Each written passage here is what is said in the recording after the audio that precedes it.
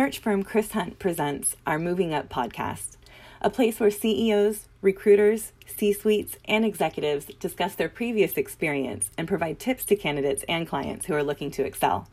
Victoria Djokovic, our podcast host, is the vice president of Chris Hunt and has over 20 years of experience in the staffing industry.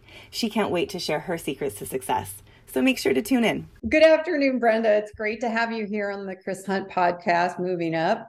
Today, we're going to be talking about resumes and the job search process, maybe some tips about, how you go about that and, kind of the highs and lows that go with this. And Brenda Lazarus is our guest today. Welcome. Thank you.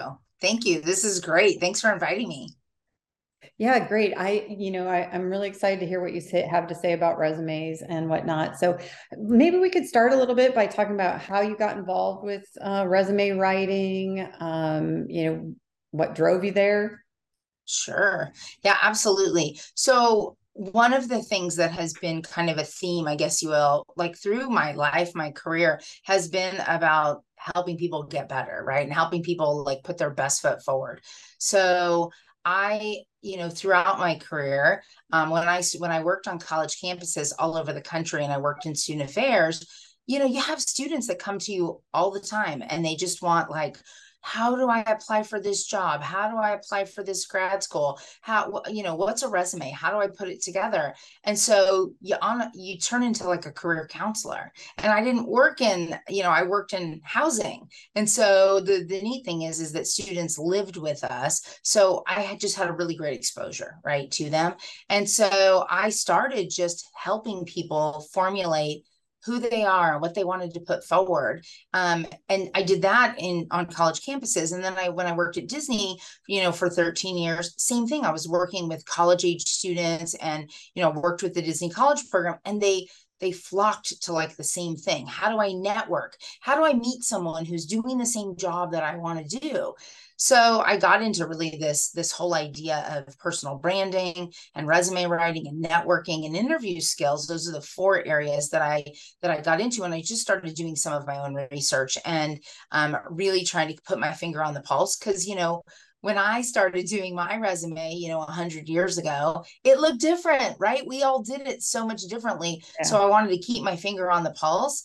And then during COVID, I started doing resumes as a side gig and really helping people to define their brand in lots of different careers. And really it was people who found me through LinkedIn. So I have really enjoyed helping people to put their best foot forward to really capture their skill set and where they want to go. So that's kind of how I got involved in resumes. And honestly, you're gonna ask me questions today, and your listeners are out there listening, but they're gonna hear like my opinion. They're gonna hear one way of doing things. You ask 15 people, they're gonna give you 15 ways. So it really is about what clicks for you and what sticks for you, or for any of your viewers. Yeah, I mean, I think that's so true, right? There's so much different advice out there, and maybe one of the things that people can kind of consider as they're listening to this today is, find one or two things that resonate with you. And then, maybe you listen to it again and you find, the next, but because there is a lot of information out of there, and maybe some of what you say should be combined with something else that's out there or something that someone else has to say. So, well, one of the things you and I kind of hinted at or talked about when we were first talking about doing this podcast was the history of resumes. Like, where did that come from? Like, how did we even get started with that? And you said you might have gone off and did the research to figure it out for us. So what did you find? Sure. Yeah. I have to tell you, I'm glad you had asked me the question because I had never researched this. And I thought, man, how come I didn't do this? Well, the first resume was written in 1482 by none other than Leonardo da Vinci. I couldn't believe it. And, there's an entire, and I found an entire like infographic on the 500-year evolution of the resume. So like, and it does say again, Leonardo da Vinci wrote the first resume.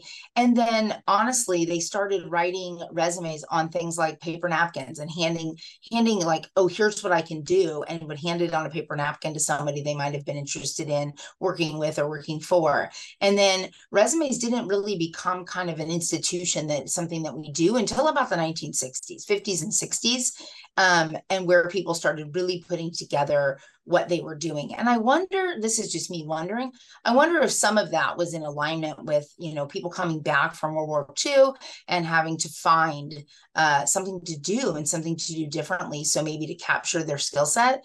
I think that might have been, that very well could have been. I know that's when some of our personality assessments kind of came about, which was right after World War II. But then we got into the digital age, so 1970s and 80s, and Microsoft Word came about. And that's when some of the templates started occurring. And then it like blew up in the 90s. Everything was about putting it online or getting it online during the .com in the 2000s. We got to this web place, and then we got to this web place, and then now resumes are on YouTube, they're on LinkedIn, they're on video resumes. There's all kinds of ways that people are putting themselves out there. But first and foremost, I will tell you, it's about figuring out your personal brand, and really looking at who you are and how you want to be out there. So it's much more now than just like a sheet of paper that you put in an envelope and mail to somebody when you're applying. So it was fascinating research. So thanks for asking. Yeah, that is so funny that you say that you put it in the mail to someone. Back in the day, at least in my day, that's what we did. You write it, you type it out, and you might mimeograph it off, and you stick it in an envelope, and off it goes, and you hope somebody looks at it. And then I do remember kind of during the .com how digitizing it, kind of became the thing, which was really just scanning it into a big database, so that now you have a database full of people. So, kind of an interesting evolution. And particularly since, I think I've read recently, there's a few guys who, kind of are out there saying, they want to see the resume go away altogether. So it's kind of interesting what you said about Leonardo da Vinci, and how maybe they told you what they could do on a napkin, to all the way around to this sophisticated digitized video resume, to now kind of back to, well, I don't know if we even want them anymore. So, very interesting evolution there. So one of the things interesting you say that, by the way, because similar to you, I either read or listened to something lately that talked about resumes, and it's like, why do we go through this entire history of what we've done versus us putting it in the forefront of what can we do? What can I do for you? What do I want to bring to the table? And so you're right. I'll be interested to see in the next 10 years kind of where resumes go. Yeah, for sure. So, hey, we started talking a little bit about, or when we were talking about some stuff, it was, you mentioned telling your story. And I find that a really interesting way to think about resumes, or, creating that branding that you're talking about yourself. Yeah. Can you tell me a little bit more about that idea of telling your story? Sure. Yeah. When there's something that is really powerful about making people feel something, right? And finding connection. And I think when we tell our story, that's exactly when we find those connections. So I might even say to you, and I may not put it on my resume today, but I might say to you, I got into the training field really in my first job when I worked at McDonald's. And you may go, oh my gosh, my first job was McDonald's too. So it's that connection, right? And telling your story. The thing that I work with people on is really, how does your defining your personal brand relate to your story? So I often ask people, write down 4 words to describe yourself. Okay, now look at those 4 words. Do you like them? Well, if you don't like them, change them. Right? Work really hard to figure out, how can I make people interact with me the way that, or have them perceive me the way that I want them to perceive me. Right. Right. I think you and I both know, like, you drive down the street and you see like 25, 30, 3,000 brands a day. And so I want you to feel something in interacting with me as my personal brand. And that's how I choose to tell my story to you and how I link my experiences together. And so I really encourage people to do that and think through that on paper, not to make it like, once upon a time I was born in this place, but really to think about, how did I build on my experience? Why did I maybe choose a career path that I chose? Well, I wanted to expand my knowledge. Well, that's all about telling my story and how I got here to this place today, you know? Yeah. I think it's also really interesting what some of the things that you're saying, like how do you get there? Because it's not easy, I think, for a lot of people to tell their story and do it meaningfully or in a way that they feel like it's going to resonate with somebody else. Right. What are your thoughts on that? Well, I truly believe that first and foremost, we have to be the expert on ourselves, and we have to kind of look deep, if you will.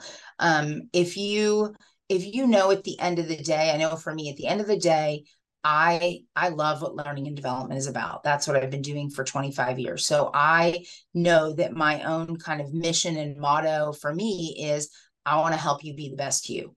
Period. That's it. That's very simple. Well, with that, that's how I choose to tell my story, right? About either things that resonated with me over time, or how I might have learned from a leader. And all of those pieces become what I put out there into the world, right? And I know that it's difficult. It's difficult when someone says, even that simple question at the beginning of an interview, when someone says, so Victoria, tell me about yourself. What the heck Right. are they asking for? What do they want to know? Where I came from? Do I like to wear Converse tennis shoes? I mean, what do they want to know? And it's unfortunately, in my opinion, a pretty loaded question, but that's where you have the opportunity to come up with something kind of like what's been called your elevator speech, right? Your 30-second commercial. If I was to meet you in an elevator and we were to ride up and I only had that much time to tell you about me, what would I tell you that you would remember? And so it's about making that quick connection, right? Whether that be, we came from close to the same city, or maybe my parents were divorced when I was 5, maybe your parents were, like, right? So finding Yeah. ways to make those connections. And I'm not sure that you share all those things as you're introducing yourself, like in an interview per se, but the more that people get used to introducing themselves to one another, and that whole idea of networking, it does kind of come to fruition, like what you say about yourself versus just my title. Like, I'm the manager of learning and development at Daylight Transport. Well, what the heck does that mean to you? It may mean more to you that I'm a mom, that I'm a wife, that I'm a college graduate, that I've lived all over the country. So you think about, how do we tell our story to make a connection, probably more than anything. Yeah, we had a couple of folks from Canada on, maybe it was even our first podcast. And, one of his things was, yeah, he actually wanted to talk more about odd questions. Like, if you were in outer space, what would you, because he felt like it was more conversational. It was more engaging about who the person was. Yeah. Versus, because he already has the written resume that tells you all the stuff, Sure. right? Yeah. And, but it's more about, is this person going to fit into the team or be a Yeah. good contributor to our organization Right. in whatever capacity they're capable of contributing? And so it's really, so I think that, and maybe there's a little bit of that. There's two pieces to resumes, there's this factual, Yeah. blah, blah, blah, blah.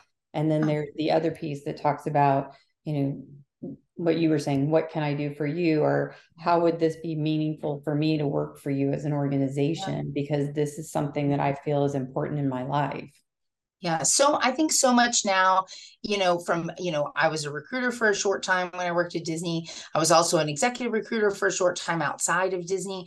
And, so much more is about making this connection of cultural fit, and organizational fit. And do your goals and your vision and your philosophies, your core, match with the person coming in the door? It's not that we agree, because we don't have to agree, but can we travel and traverse down the same path with the same goals in mind, right? I have to tell you a quick story. So I have that totally, this is where it's funny. You go down the path of the questions that are like what I call like the corn dog questions, right?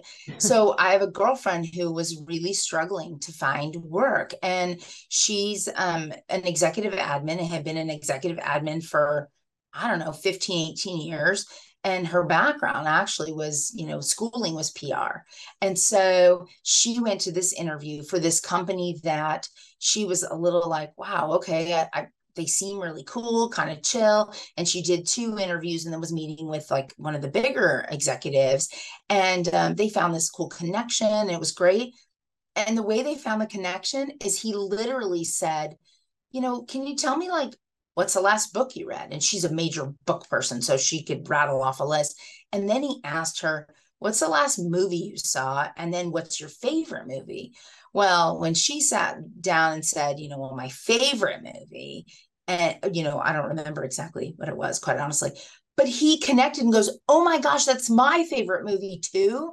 And even though they were about, I think they're like 10 to 15 years difference in age, the fact that they had this same movie connection allowed their conversation to go just a little bit deeper and then even a little bit more comfortable, right? So that it wasn't so like, oh, I'm in an interview, I need to like sit up straight and tell you the right answers.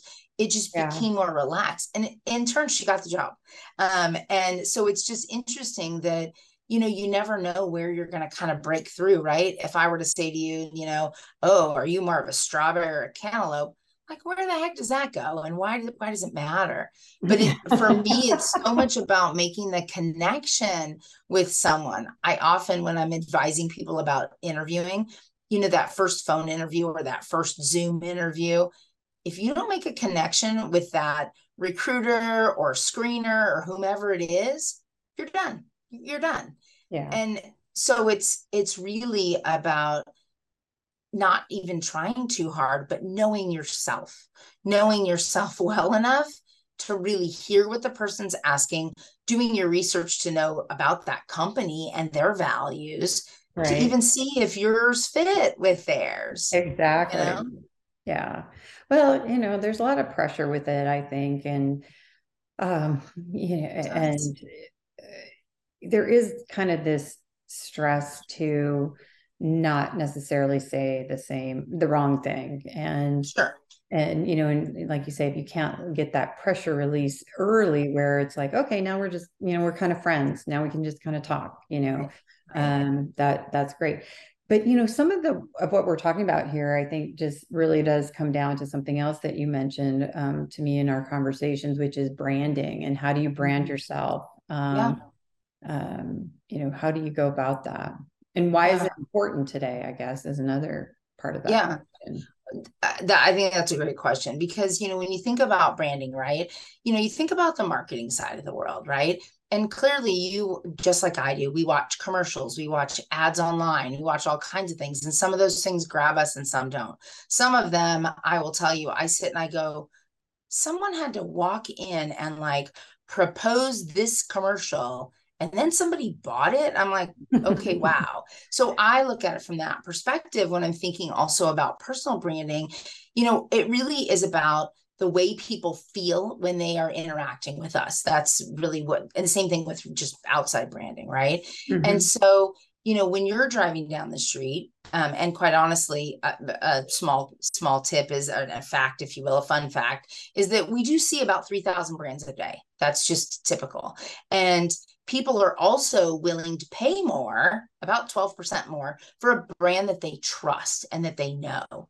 So think about that in relation to us as people, right? There's components of a successful brand that I encourage people to look at and to really think about. And you have to kind of dig deep and really go to this place of depth and breadth of who you are, right?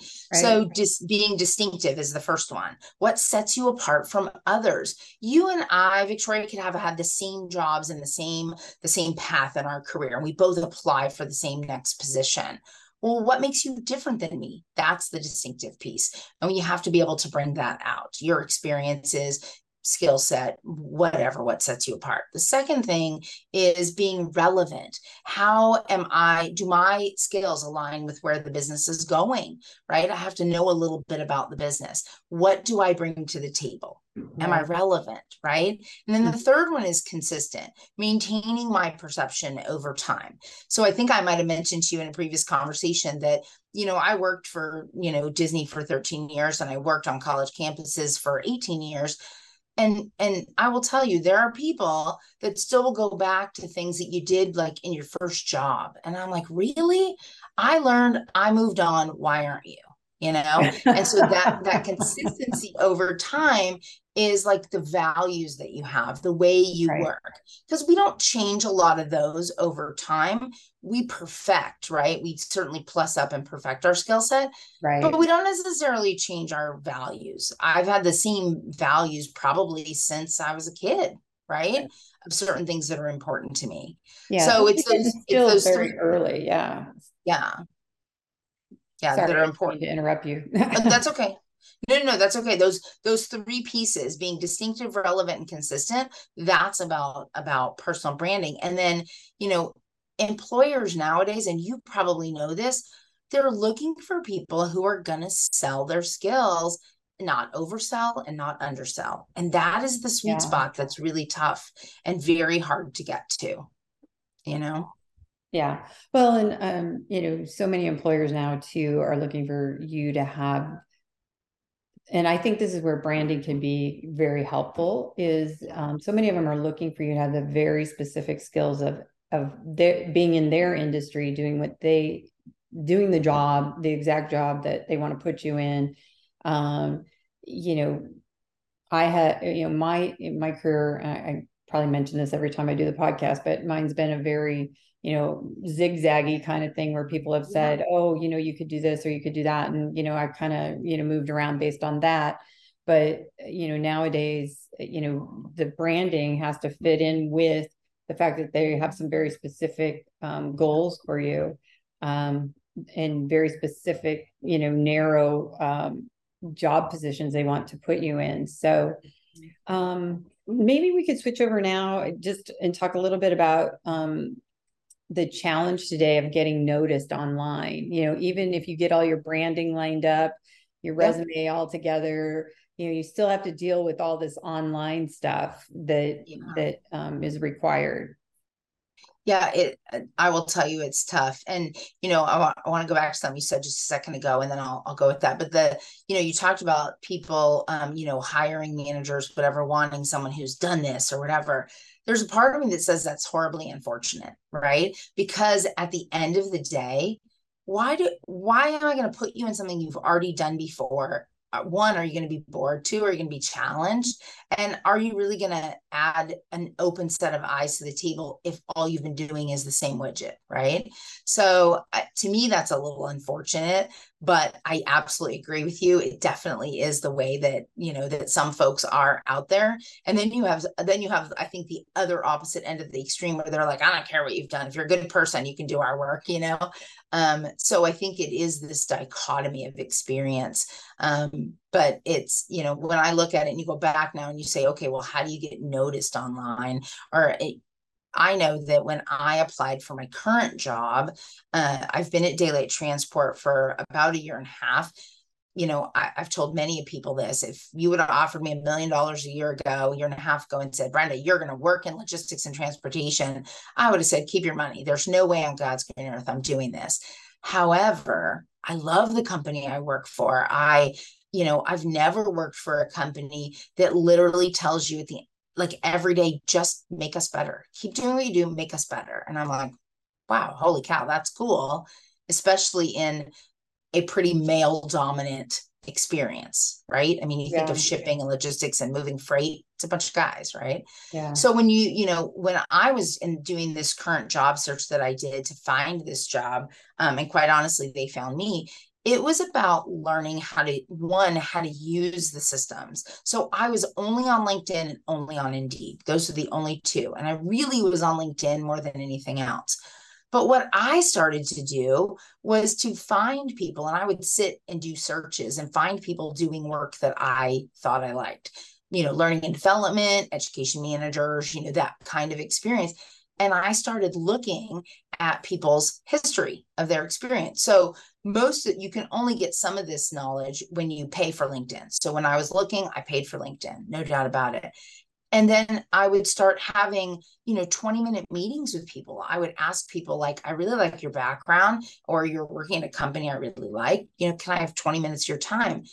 I didn't have anybody that said no. And maybe I'm lucky, which I do think I'm lucky, but at the same time, I made really good use of those meetings. I wanted to understand how someone got where they are. I wanted to understand skill set. I often had people refer me to other people. Well, who should I talk to now? And they would give me somebody's name, right? Yeah. And so that just built my comfort in talking about me. It didn't necessarily get me a job. Like, honestly, like my job now, the exec VP found me. He found me on LinkedIn. I have no idea how. In fact, I asked him, I said, you sent me this note, you reached out to me. Why are you, as the exec VP, looking for this position? His quick answer was, because I can and I have access. But the second place was he cared about the position.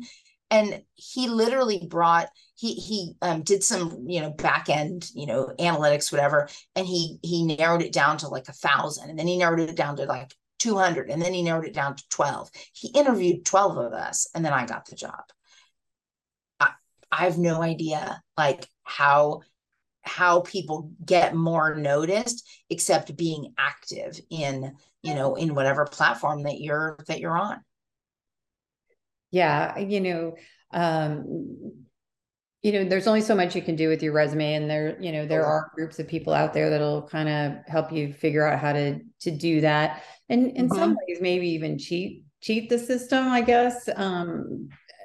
But in doing that, sometimes you end up in a situation where you might get that first interview, but you don't, there's just no way you're even remotely qualified for the position. So, how's that helpful to you? I mean, other than you do get in front of someone, maybe you can, what do you want to say? Maybe you can impress them enough because of your branding and stuff like that's together that they go, well, you don't fit this job, but maybe we have another job. Yeah.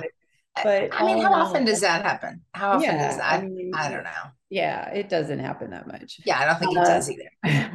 So I do think it's really, really, really important to be active, ask for a few people's time, try to improve yourself, try to get feedback that tells you the good and the bad about, who you are.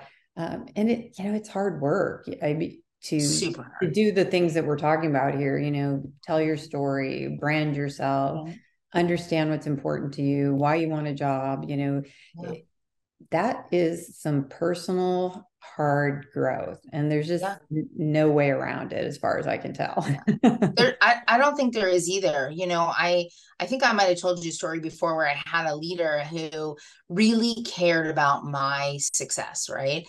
And I had actually gotten to Disney, and I'd never worked in a corporate environment. I worked on college campuses for 18 years, and I was unfortunately kind of like bull in a china shop with certain things. And he's like, look, I care about your success, so I'm going to go to a meeting with you. And I think I might have told you this, my turkey thermometer. So he literally would like say, I'm going to sit at this meeting, and when you get really excited, or when you get to the point where people are like, whoa, she's too much, I'm just going to casually do like this. I'm going to put this thing like I'm putting in the turkey thermometer, and then it like pops out, right? And he did that once or twice, and I caught myself, and I was able to catch myself. But that time, energy, effort, and feedback, and a leader who truly cared about my success, it was huge. And then quite honestly, after that, he said, okay, we've seen this works. Now I'm going to challenge you to go and ask 4 people for feedback. And I'm like, great. Oh, okay. So I'm just going to be whipped around because feedback's tough. And he said, and I challenge you, I don't want you to just ask people that like you and that love you and that are going to put you on some pedestal. You need to challenge yourself. And I'm like, okay, tail between my legs, here I go, because I knew this person cared about me and I knew he cared about my success. It wasn't just like, go into the fire by yourself. So I asked these people for feedback and I got really good information for me to think about. But the key, honestly, that I share with people about feedback is, one, you have to sit on your mouth, which I suck at. So you literally have to sit on your mouth. And then you have to be extremely gracious. One, someone gave you their time. Two, they're actually caring about you enough to give you feedback. So you have to be gracious and say, thank you so much. I'll consider everything that you shared with me today. Now, you don't have to take every piece and do something with it, but I'm going to consider it. Just doing that changes somebody's perception of you to the fact that you're a little more open to receiving feedback. It's tough. I'm sure in your career, you've probably asked someone for feedback or gotten feedback and, it feels like, a slap, but it's what we do with it. It's what we do internally and how we think about things that in the long run make us better and help us grow.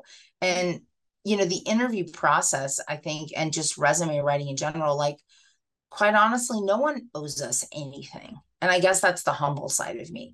No one owes us a job. No one owes us a paycheck. No one owes us. And it's what we want to put back out into the world and what we want to contribute to society, that at the end of the day, that's what matters. What's the legacy that you want to leave on this earth in the time that you're here?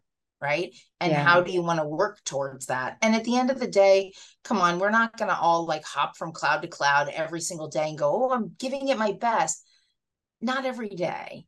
Yeah. But if that's at the core of who you are, is like, really thinking about being honest with yourself. Some of it's about that I've encouraged people to do is like take assessments, and find out what an assessment says to you. So, I'm certified to deliver the Myers-Briggs and, as a personality assessment. And there's a free version online that's really good.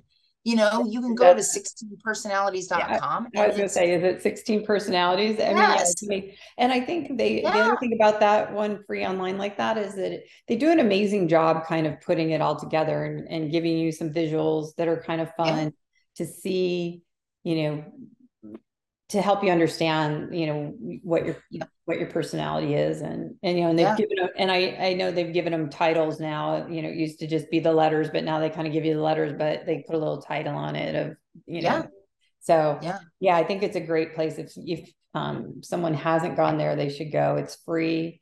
Totally. It gives you a lot of really interesting information about yourself. So the only, I would tell you that the other, besides Myers-Briggs or 16 personalities, I would refer people to the Strengths Finder. At the end of the day, we all know that if we love doing something, it doesn't feel like work, right? At the end of the day. So if you're using your strengths every day at work, it doesn't feel as much like work. No one's going to ever have this perfect job. But I do think that, I've taken the Strengths Finder numerous times in the past 10 years. Quite honestly, my top 5, I've had the same top 4 out of 5 in different orders, but over a 10-year period. We don't really change in that way, but it does help to read about myself and understand, okay, these might be some of my downfalls. This might be a challenge for me. This might be a place I can excel in a great way. So that would be the book that I would tell people, Strengths 2.0, and read through it.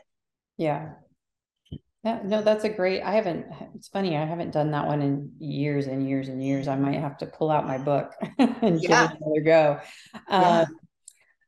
So, we've talked about a lot of stuff and, we're kind of, branding, resumes, understanding yourself, a lot of it's about the psychology. So how do we kind of bring that together? Like, what are the key elements, or maybe the step-by-step of some things that you could do? And, we mentioned at the beginning that, maybe you pick one or two, like what are, some step-by-steps that you could do that, maybe you could pick one or two of those to start really developing that confidence in who you are and how to start putting that out there and how to maybe even identify a career path for yourself? Yeah. I think that's a really good question. I will tell you, I don't think that there's like everybody can do a 1, 2, 3, right? But I do believe that, I think you and I might have shared this briefly before, is that having somebody who is a mentor or even a cheerleader for you, whether that be a coach from a team that you worked with, or maybe it's a great teacher that you had, or maybe it's a religious leader, or a youth group leader. It could be anything. Could be, honestly, could be your spouse or a best friend, but somebody who's going to give you really real perspective and um and feedback about who you are and about how you come across. And then it's about you determining, what do you like to do every day? What's going to get you excited to get out of bed? Is it people? Is it paper? Is it projects? Do you know what I mean? So often I had a previous leader that said to me, do you like leading people or leading projects? And I'm like, well, I like doing it both. And like, well, if you had to pick one, and different times in my career, I can tell you that I chose one over the other, because leading people's hard, right? It's super hard and you have a huge responsibility. But the idea of finding a mentor, I think is really positive, be that a mentor or even going through some kind of coaching experience. I think there's a lot of, there's something positive about that.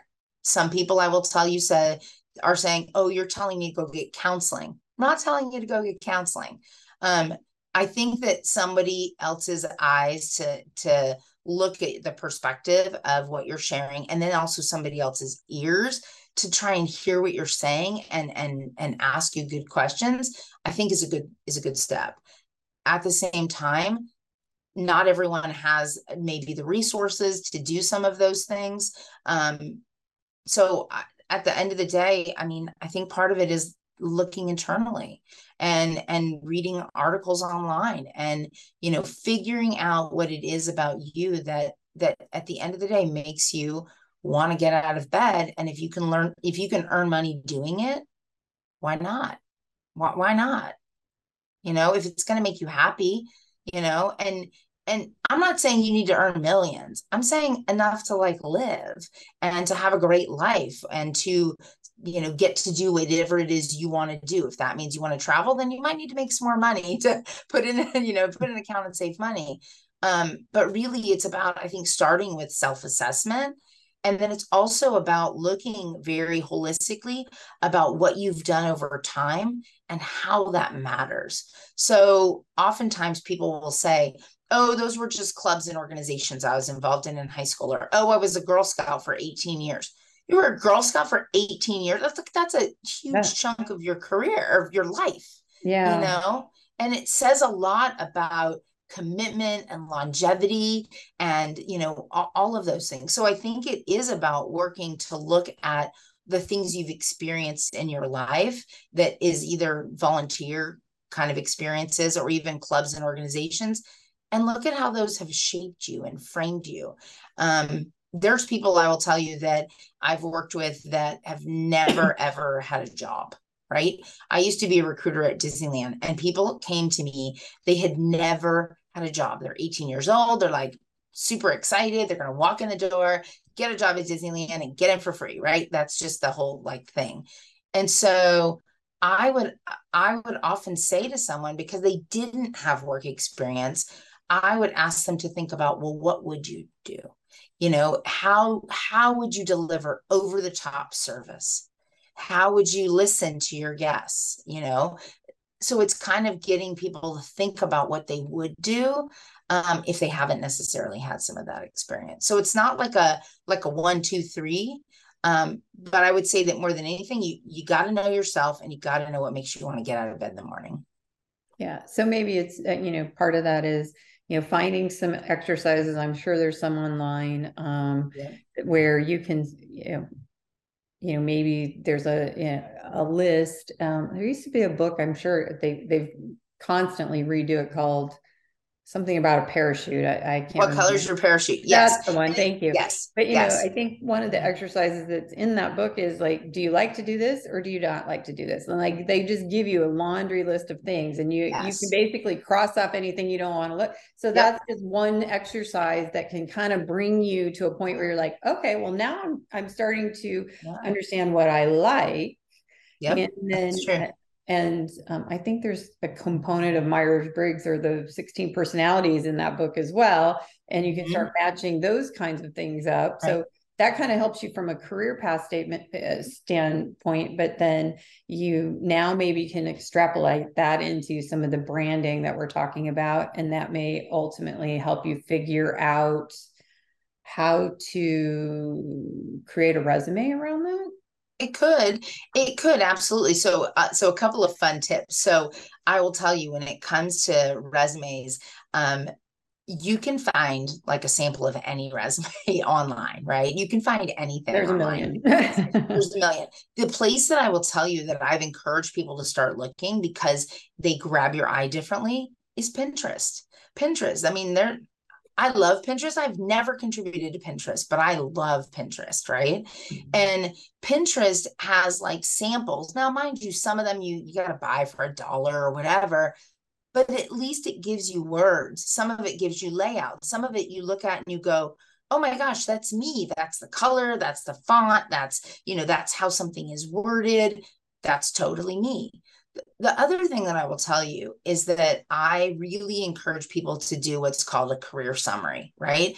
No more objective, nobody uses objectives, but a career summary speaks to a couple different things. Speak to what you're an expert in, how you do work, a couple of pieces about your personality, and even maybe a piece of your background that makes you relevant. So I've often told people, if you're bilingual, put that in your career summary, because not everybody is bilingual. If you've ever worked for a Fortune 100 company, put that in your career summary, because those are the things that are distinctive, that pull you out, right?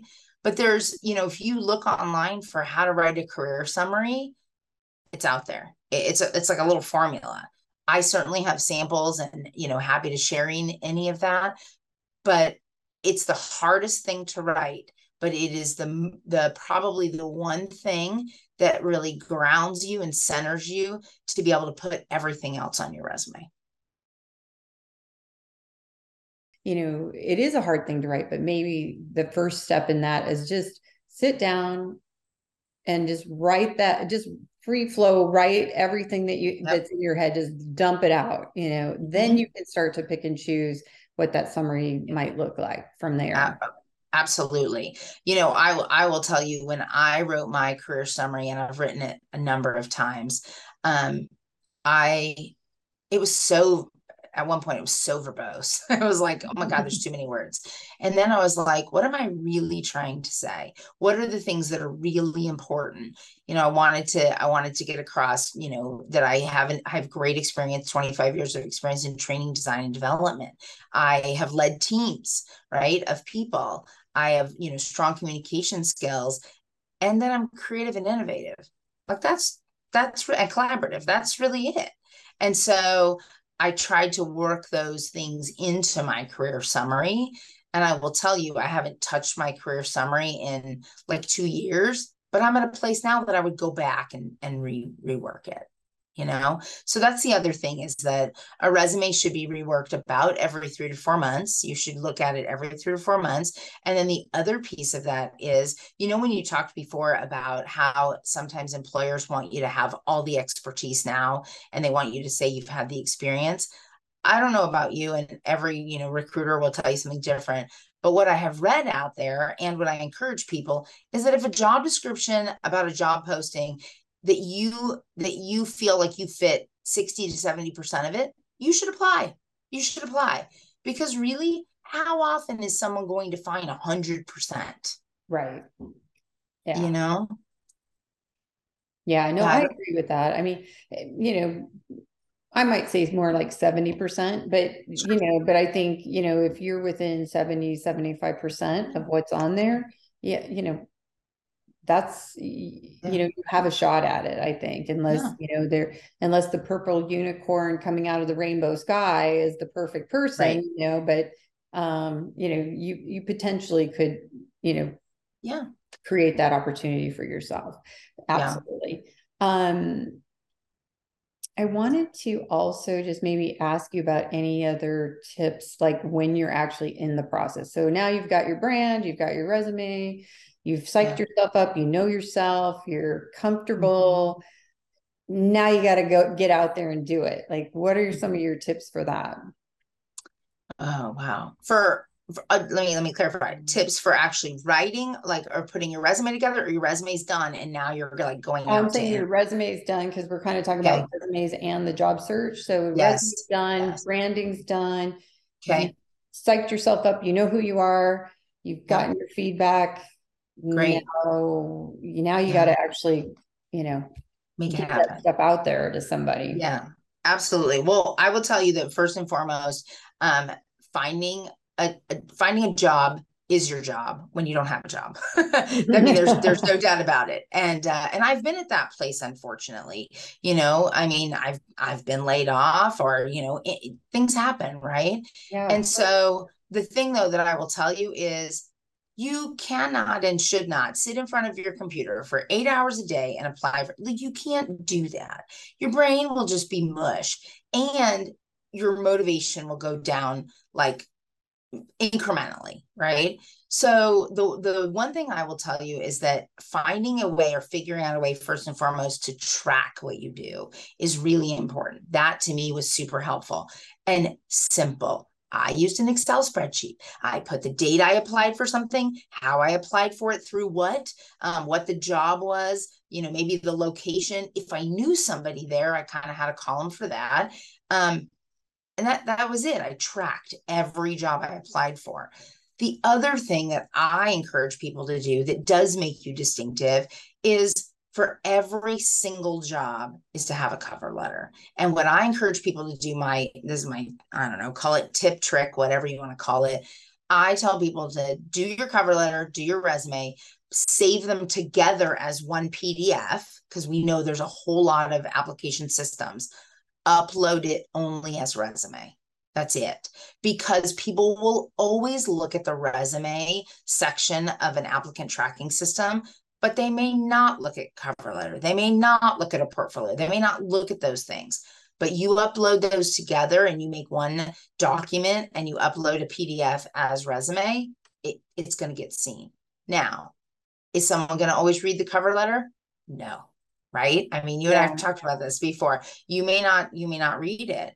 At the end of the day, when I was a recruiter, I actually read them. Now, if it was like a 2-page thing, I skimmed. The other thing that I will tell you is making those connections with either professional organizations, affiliations of areas that you would like to be a part of. If there's a local organization, sometimes there's you know, it depends on the level you're at. Sometimes there's college level organizations of a professional organization, or there's more senior, right? There's more senior organizations. So for me, it's looking for those things on LinkedIn more than anything else. And joining or getting in. Maybe it's even commenting on some articles or things that people have written about, so that you can put your finger on the pulse of whatever's happening in the industry.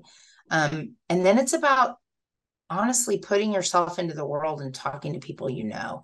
Hey, I'm looking for a role. This is what I'm looking for. I'm looking for these characteristics. Maybe I'm looking for this location. Maybe I'm looking for this, you know, salary range, which is super hard to gauge anyways. And seeing who people know and asking very directly, is there someone you think I should talk to who could give me some good thoughts, good advice? Maybe not asking for a job per se, but at least you have a foot in the door. And then it's about, again, asking them, who else should I talk to? You're going to build your network very, very quickly. I mean, those are the quick things that I would honestly say. It's a process, though. And, you know, I mean, you probably would tell candidates the same thing. You have to have a sense of resilience. And it stinks. I mean, Victoria, it stinks. I know that I applied for I don't know, 125 jobs when I was looking for the job that I got now. And some rejections you got in 5 minutes from a system that you knew no one ever looked at your stuff. And some you might have gotten a week later, and some you never heard from anyone at all. Some you might have had a first interview or a screening interview, and then they kind of ghosted you. And it's a painful process, and you Yeah. have to be self-motivated. Yeah. I don't know that there's any other way to do it. Yeah. I think that's a really important point that you bring up. And it is, because it stinks. It's not fun. But it is something where, the consistency is going to win out. And sometimes it's more of a struggle than others.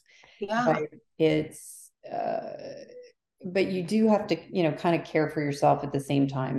And like you say, if you can't just sit at a computer 8-10 hours a day thinking that's going to change the situation. You're really better off to kind of schedule a time in the morning, do certain things, get a certain number out, and then just go do something else for a little while. And I know that it can be difficult because sometimes there's a lot of stress that you really need to get this handled and done, but it's one of those things where doing more and more and more under that duress isn't necessarily going to achieve you any better outcome. Right. Yeah, you're totally right. I will tell you that is how I kind of started my, side gig. So the other thing that I would encourage people to do is figure out if you have a side gig, right? Figure out if there's something that you can do in a temporary basis that could be forever, but a side gig that will supplement your income. I'll be honest with you, I don't care if that's selling a collection on eBay. It doesn't matter. It could be anything. I will tell you recently, it's very funny. My husband and I, we cleaned through our closet, right, of stuff. And my husband used to love watches. Well, he's gotten to the point where he uses one watch. It's connected to his phone, right? One thing. So he's got these really expensive watches in our closet. And I'm like, can't you just sell some of those? Like, it'll give you some extra income. Not me. I don't want the income. You bought it. Sure enough, he went out on OfferUp, and he even in a week, he sold one of his watches that he bought. You buy stuff on cruises, right? For like $700 and something just because he put it out there. Mind you, it was worth something in a pretty case, whatever. He is getting back more than half of what he spent for it. Yeah. A number of years later. So, finding a side gig, I think and it also helps your brain to do something different. So the other thing that I would tell you that I started to do that I think keeps you a little bit more motivated is to start reading stuff. Read, whether that be articles, and I'm not like a big, huge reader, but read articles, read things that are related to staying positive during a job search. I mean, just read things, like anything that will motivate you. Maybe it's journaling, right? Maybe it's a book that asks you to do, like I have a book and it literally was sitting right by here on my desk, and it would be like a question of the day and you would just answer it, and it's introspective. It's only for you, but it helps your brain go somewhere different than to the place where you could downward spiral very quickly of, I've applied for 75 jobs. I've gotten a whole bunch of rejections. I really liked that job. No one ever called me. And it's like beating your head against a wall in a really small box. Yeah. Right? I mean, there's a good way to describe it. Right, there's really no other way to describe it. And, I do think that you're right that, that time, withstanding time and being consistent over time, things do happen at a time and in a time. And I do think it is about what you put out there into the world. And I know that sounds very lofty and fluffy and all of that, but there's something about that is extremely powerful. And being able to say, I really want to do this, and I'm going to do everything in my power to show people that I'm ready to do it. I have the skill set to do it. And that I'm a good member of a team. I think that's really good to put out there. And you may not there were jobs I definitely wanted, and I interviewed, and I got to the final, and I was number two, and I'm like, God, dear. I mean, how many times were you number two in something? Yeah. It's super, super hard. Well, But you have to rely on you. That's the yeah. hardest part. Yeah, and I think just kind of circling back to the one thing that you said about knowing yourself too is, I knew someone who had interviewed for a position at a company in San Diego, but Yeah. she went through like 14 interviews to be number two. And Right. I Totally. mean, I'm not sure personally that I would have withstood 14 interviews, but Right. mostly because for me, I could that the handwriting on the wall would start to show that that's not going to be a good fit for me as a company. That says to me they have too many people have to be involved in the decision making. And for Right. me, a good job for me is I have to be able to make the decisions. I need to be Yeah. working with somebody who trusts me enough to make decisions. Mhm. And sometimes that means they're not going to be good decisions, but Right. I think more are good than are bad. And, Of course. I want to be with somebody who can trust me. That situation, I would have been out probably by about interview 4. Four. I was going to say four. Yeah. And, it is really hard. And, I've read some things online. There's some people on LinkedIn that absolutely will post about like, okay, all you people who are hiring, like, give people an interview, a second interview, and like figure it out and just hire who you need and move the heck on. Don't just wait and continue to like bait somebody along and hold them like a carrot, because one, you're going to lose your best candidates. You just are. And two, you're doing exactly what you mentioned. You're not showing that you can make a decision, and take a risk.